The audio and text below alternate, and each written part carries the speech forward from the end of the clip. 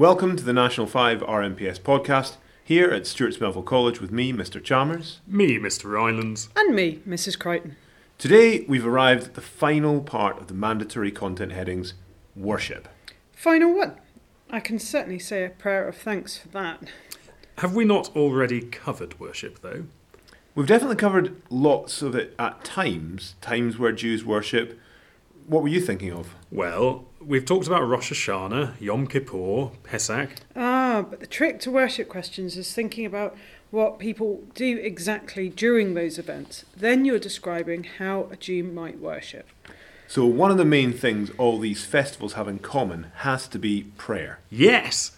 Prayer in Judaism is ideally practiced in a collective, where there is a minyan. In Orthodox Judaism, a group of 10 men.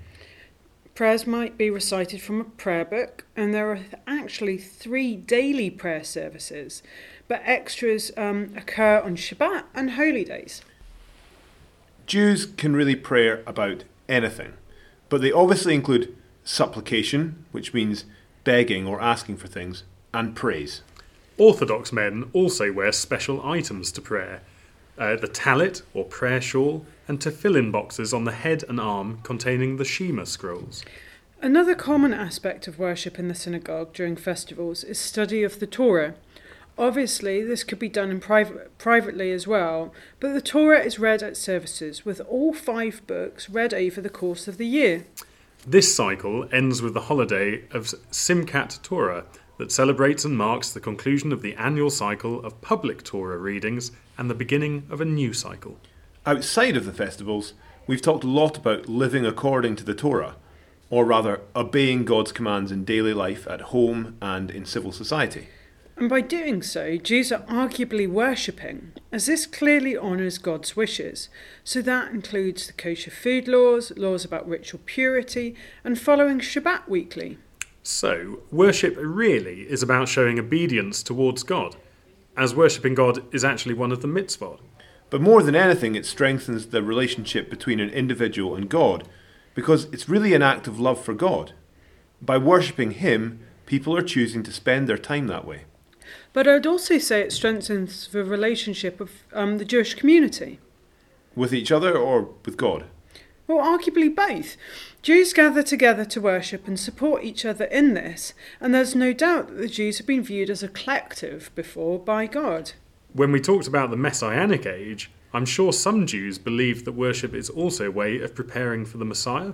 That's right. Some Orthodox Jews believe that the Messiah will return when everyone has observed Shabbat perfectly, 2 weeks running. But festivals also remind us what's important, like the song Dayenu that's sung at Pesach. It's a song of thanks, not just for delivering our ancestors out of Egypt, but also for the mitzvah and Shabbat. So it's important to thank God.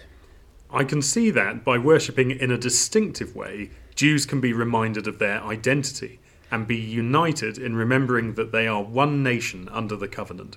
But surely there's also a personal benefit to worship as well. Daily worship could help develop discipline and build character. And observing Shabbat would definitely bring physical refreshment, and maybe even spiritual. What's the difference between Shabbat and Shabbos? I've heard people say both. Honestly, both ways are accepted ways of pronouncing the Hebrew word, and both refer to the Sabbath, the day of rest between Friday sunset and Saturday sunset. But if we're being really geeky, generally Sephardi Jews would say Shabbat and Ashkenazi Jews would say Shabbos. But it wouldn't really matter which one you write. Both are correct? Absolutely. As long as you can describe what it is and explain its purpose, I'd be happy.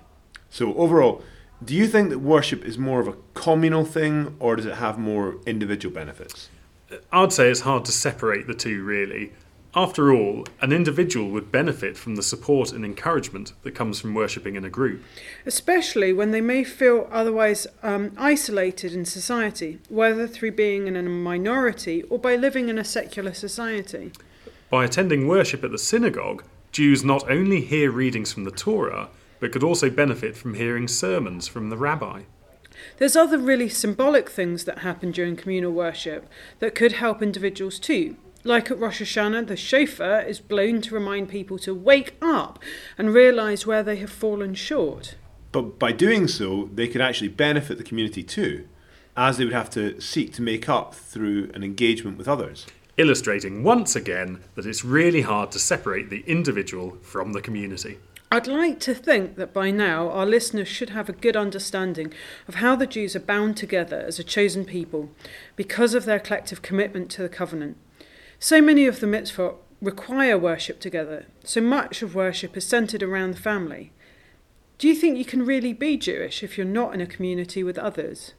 But technically there isn't a mitzvah that says you have to go to the synagogue. And technically, you can pray or read the Torah alone. It can't always be possible to find a minyan.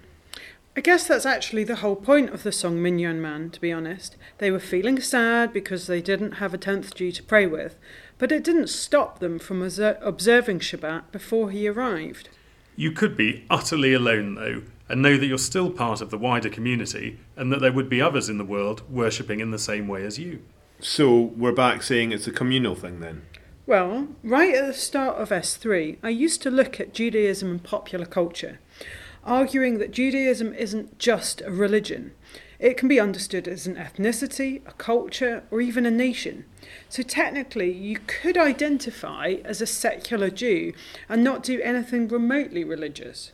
And would a secular Jew worship at all? Well, no.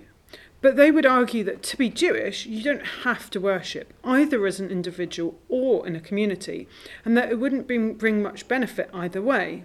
But I'd like to think that they'd still recognise the value in supporting each other.